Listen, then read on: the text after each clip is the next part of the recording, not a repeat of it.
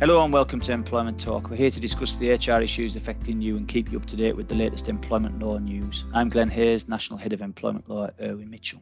Hi, and I'm Jo Moseley. I write our blogs and newsletters and keep the team and our clients up to date on what's happening in the world of employment law and HR. How are you, Glenn? I'm good, thank you. Not bad. Sporting my new glasses today, Jo. So I've had to bite the bullet, sadly, and get some reading glasses, which disturbs me greatly. I did a presentation yesterday, and I was like, I'm gonna have to put my glasses on to read it. So I don't refer to notes very often, but if I did, I would have no chance. So I thought I'd better take them along with me. Is that the first time you've had to wear glasses then? You're not short-sighted at all? No, I've had every other bit of my body's fallen apart, but my eyes have always been spot on. And now they're going too. Yeah, sadly. Never mind. Never mind. Right. I think we've got quite a lot to get through today, haven't we? So probably what are we let's talking about chit-chat today, Jo? Well, last week the government made a number of announcements about changes that it wants to make to employment law. And it promoted these as part of the so-called Brexit benefits, now that we're no longer a part of the EU. And they were sort of using much of the same rhetoric that we've got used to. So the idea that it wants to get rid from the statute book of unnecessary and burdensome EU laws. And I thought it would be helpful to chat through what the government wants to do and how it will impact on employers. Great. All right. So let's start then with the retained EU law bill. And I think we discussed this when we first started those podcasts. We did, yeah. Yeah. Well, that's still making its way through Parliament. And the idea is that the government, or rather civil servants, would trawl through everything on the statute book that's there because of an EU directive. And ministers would then decide what they were going to keep or get rid of by the end of this year. So, although I'm not doing a proper quiz this time, I'm going to ask you a few little questions. Okay. Do you know how many pieces of legislation the government said it would have to look at to meet the deadline? I think it was originally a few thousand, but I think it then went down to about 600, didn't it? So No. yeah.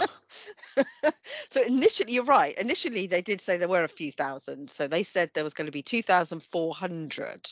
Right. But that had doubled by May this year, and the 600 that you're referring to are the 600 that it's now decided to get rid of. But we'll come on to that in a second. Yeah. So I think there's about 5,000 at the moment that it's wading through, and obviously that's a ridiculously tight timeline to achieve that. Well, no chance. No, absolutely. And the bill was written in a way that made it operate almost like a ticking time bomb, in that it included a sunset provision, which meant that all EU-derived legislation in the UK would disappear from the statute books at 1 minute to midnight on the 31st of December this year, unless the government made a positive decision to retain it. And obviously, there were loads of concerns that would mean that legislation would be revoked by default, possibly inadvertently, because there just simply wasn't enough time for the government to properly consider, 5,000 odd pieces of legislation. And obviously, we did warn about this, Jo, if you remember.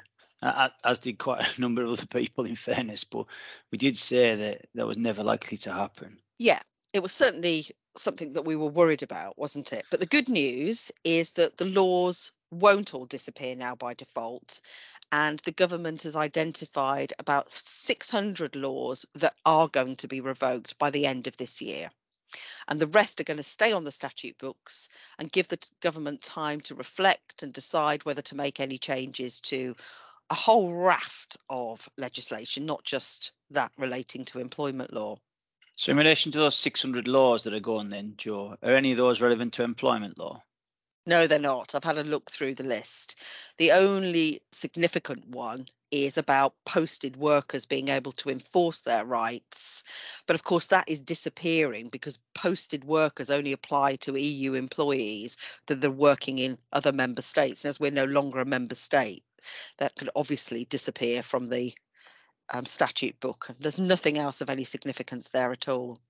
So do you think, that's sort of good news, isn't it? So the government will be able to tweak our laws as they no longer have to comply with EU directives, but obviously that needs to be done properly. Yeah. We're going to have to look at each law, decide whether it does the job, and whether it could be improved or clarified, and then do something about it if it does. I can't think of any really that simply want to revoke in their entirety. I definitely can think of a number that they'd want to change and improve. Yeah. But the problem is that all these laws, really, whether they've come from Europe or not, they're all embedded in the UK employment framework. So whilst employers might grumble about some laws, to be honest, we're sort of used to them now, and most employers by and large understand what they're required to do. Yeah, I agree with that. I don't think they're going to be changing too much, but we'll see. Okay, so we've outlined the framework, and I thought that it would be a good idea now to look at some of the specific laws that the government has said that it wants to reform and consider what they might mean for both employers and their staff. So shall we start with our favourite, the working time regulations? There's plenty of scope there. There is. So what would you change in relation to the working time regulations then, Glenn, if you were the decision maker in government? Look, there's a few things. I always find it weird about the working time regulations that there's no punishment for people breaching certain parts of them, really. But that issue aside, I think the main issue clearly surrounds holiday pay. So it's a really complicated area of the law. There's been a huge amount of litigation on it. I'm talking about whether things like overtime and commissions play a part in it. What accounts to people's normal working hours. The government have really left employers to sort of flounder around and interpret these things with the help of the tribunal system and the court system. And it hasn't really reformed the working time regulations, even though they're aware that they're deficient in lots of respects, really. So holiday and holiday pay will be a massive issue for me. Yeah, I agree. So you mentioned pay, and the government have suggested a couple of proposals regarding pay. So they're not going to reduce the amount of paid leave that people get. So people will still be entitled to a minimum of 5.6 weeks leave.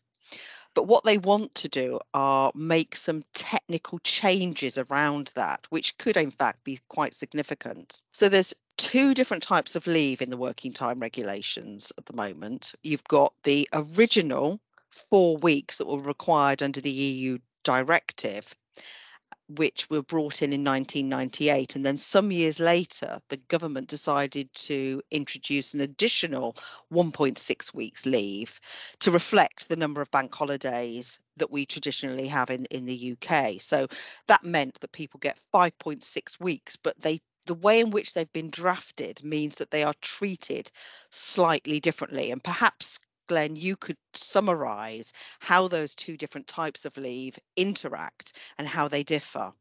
Yeah, sure. So if you think about these cases that have come through, take overtime, for example, and whether a person who's working regular or frequent overtime is entitled to that as part of their holiday calculation. Because it's an EU-derived decision, effectively, what the case law has come through and effectively said is that yes, where that overtime is regular or frequent, i.e. becomes sort of normal part of people's pay, if you like, then for the first 4 weeks, i.e. the European part of the leave, that will be their normal pay for that 4-week period, but it doesn't apply to the 1.6 additional weeks that the UK government give, or beyond, if an employer gives a contractual allowance, for example. Yeah. And so that if I have overtime for that part of the holiday, then I would just get my day's pay without the overtime included in it. So, allowances, bonuses, commissions, all those types of things are affected by those decisions. And the European argument was that anything that dissuades a worker from taking annual leave, okay, that's contrary to the health and safety drivers behind the directive. So the 4 weeks that derives from the directive, that's what that aim is. Now, it's always seemed odd to me that it was either applied to it all or it didn't, but that's what the case law says. And there's also things like, it also comes into the context of things like where you have to carry over leave in certain circumstances. So I'm thinking about people who are on long-term sick leave. Those rules only really apply to the 4 weeks as well. So employers can ignore the ECJ's rulings for the remaining 1.6 weeks if they want to. I mean, in fairness, many don't, but if they want to, they can. And if you take a big employer that's got thousands of staff and they're regularly working overtime, then as an employer, you might want to do that to avoid having to pay an additional premium, essentially. Yeah. Well, the government thinks that is administratively complex. So if for those employers that do want to differentiate between the the directive 4 weeks, if you like, and then the remaining part of holiday, and basically you do actually need quite a good payroll system in place that recognises when someone has taken 4 weeks leave so that they can then reduce holiday pay to reflect their basic pay. Well, or And you what do it it's manually, Joe, which is an absolute nightmare for a Well, it big would be, employer. wouldn't it? Yeah, I can't imagine. But what the government are doing is they're considering several options on that. One of which is allowing employers to pay the entire amount of annual leave at a worker's basic pay, which will mean effectively that for lots of workers that are, as you say, receiving overtime, bonus payments, even allowances, they could see a significant fall in the amount of holiday pay they receive.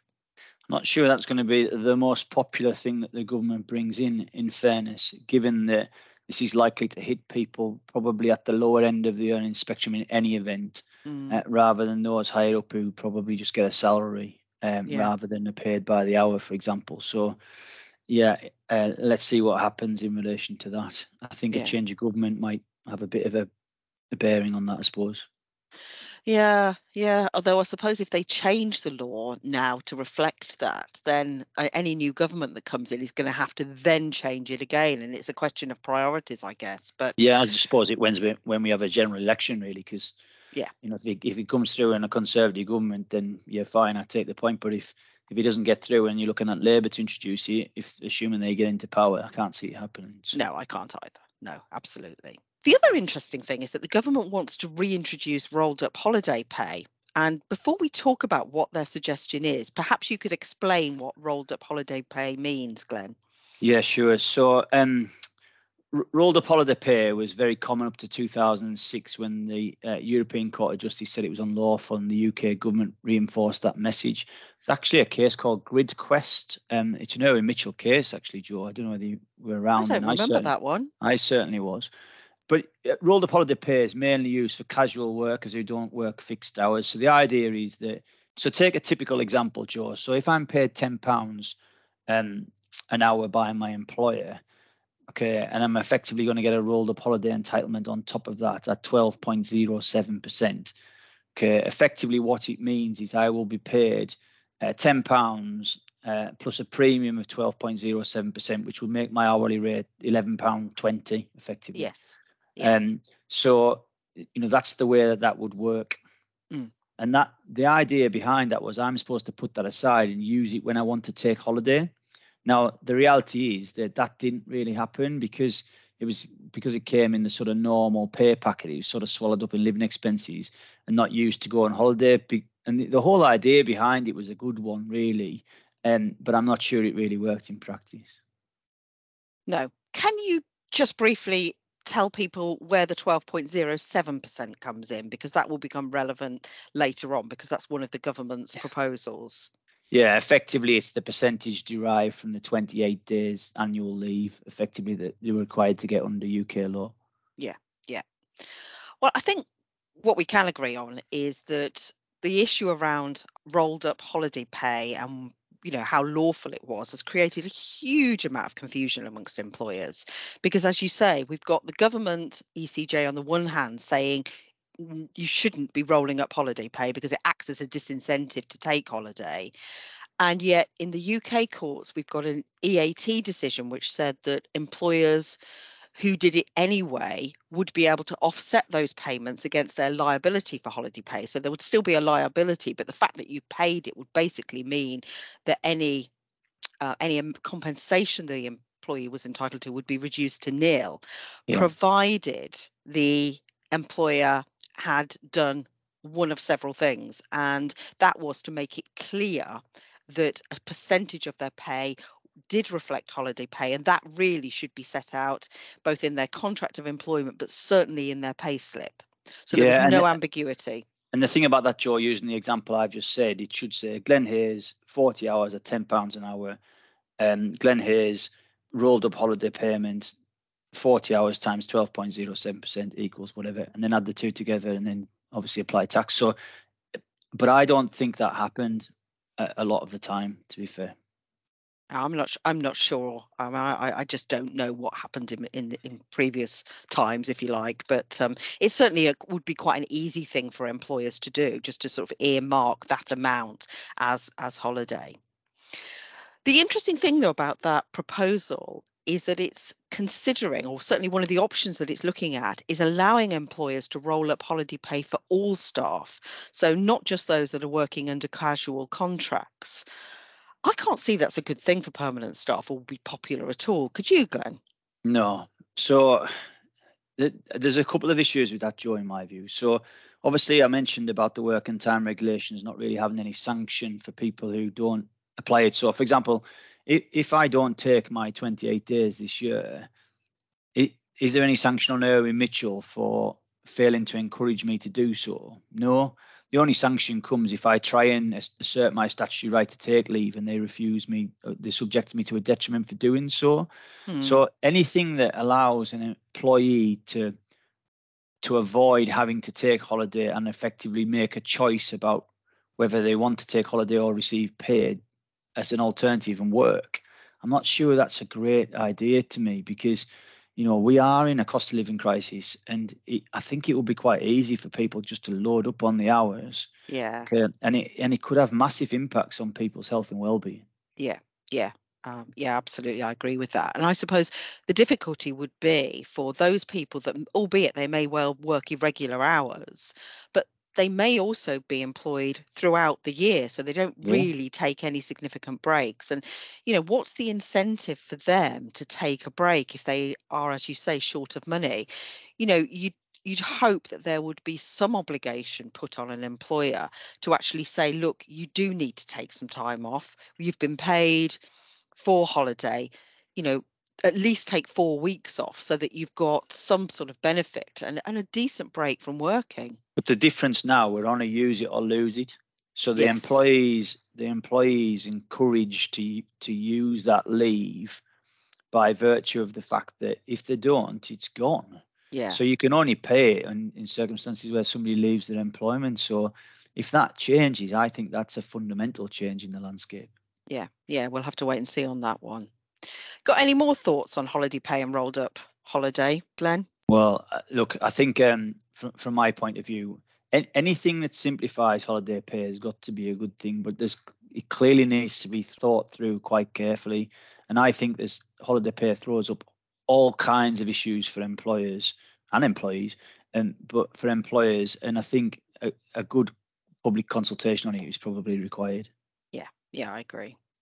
So, Joe, what's happened to the consultation the government started at the beginning of the year about the holiday allowance and pay for term time and casual workers?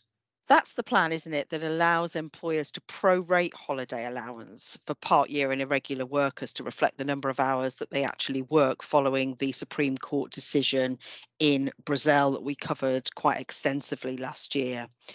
We're still waiting for a response, basically. The consultation period is now closed, and my best guess is that we're likely to find out what the government are planning to do with that in the autumn. Okay. There's one other proposal that the government have made about the working time regulations that I'd like to discuss with you. So the government doesn't appear to be changing the rules about the 48-hour maximum number of hours that staff can work each week, averaged, or are going to fiddle around with daily rest breaks, weekly rest breaks, and the special protections in place for young workers. But what it does want to do is to remove the need for employers to keep a daily record of the hours each member of staff works who hasn't opted out of the 48-hour working week. What do you think about that? I think it probably just reflects what happens anyway. I don't know of any or many, certainly, employers that do that anyway. I think What employers tend to do is they tend to rely on other records, such as national minimum wage records, to demonstrate the hours people have worked. Mm-hmm. But again, that's enforced by the health and safety executive, and there's a fairly relaxed approach taken, I think. So, having said that, I don't think employers need specific records for most workers. They can just rely on other data. I just don't think it's a big issue. No. It's interesting you say that, though, because the government thinks it is a big issue, and they reckon that businesses are going to save a lot of money by not recording daily working hours. Any idea how much money they think UK businesses will save each year by not having to do that? I thought you said there was no quiz. Well, I haven't got a clue. But whatever the answer is, I think it'll be way too high for the actual reality. So I'm going to say £50 million. Well, double that. £1 billion. No way. £1 billion. They reckon that it's going to save £1 billion. 50 million. Oh, you said 50. I thought you said 500 million. No, I was going to say your maths needs a bit of work, Joe. It probably does, actually. But that aside, no, it's 1 billion. 1 billion each year, and I've got no idea where they get that figure from. Wow. And I think they've massively over-egged it, particularly based on what you've said about your experience of record keeping by employers, i.e. they're not really doing it, or certainly not in this way.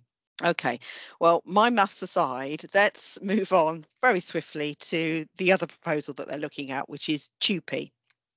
And what they're going to do is make it easier for employers to directly consult with staff if they don't have a union or employee reps in place on a TUPE transfer. And that's only going to apply to employers with fewer than 50 employees and transfers affecting fewer than 10 of those. What do you reckon?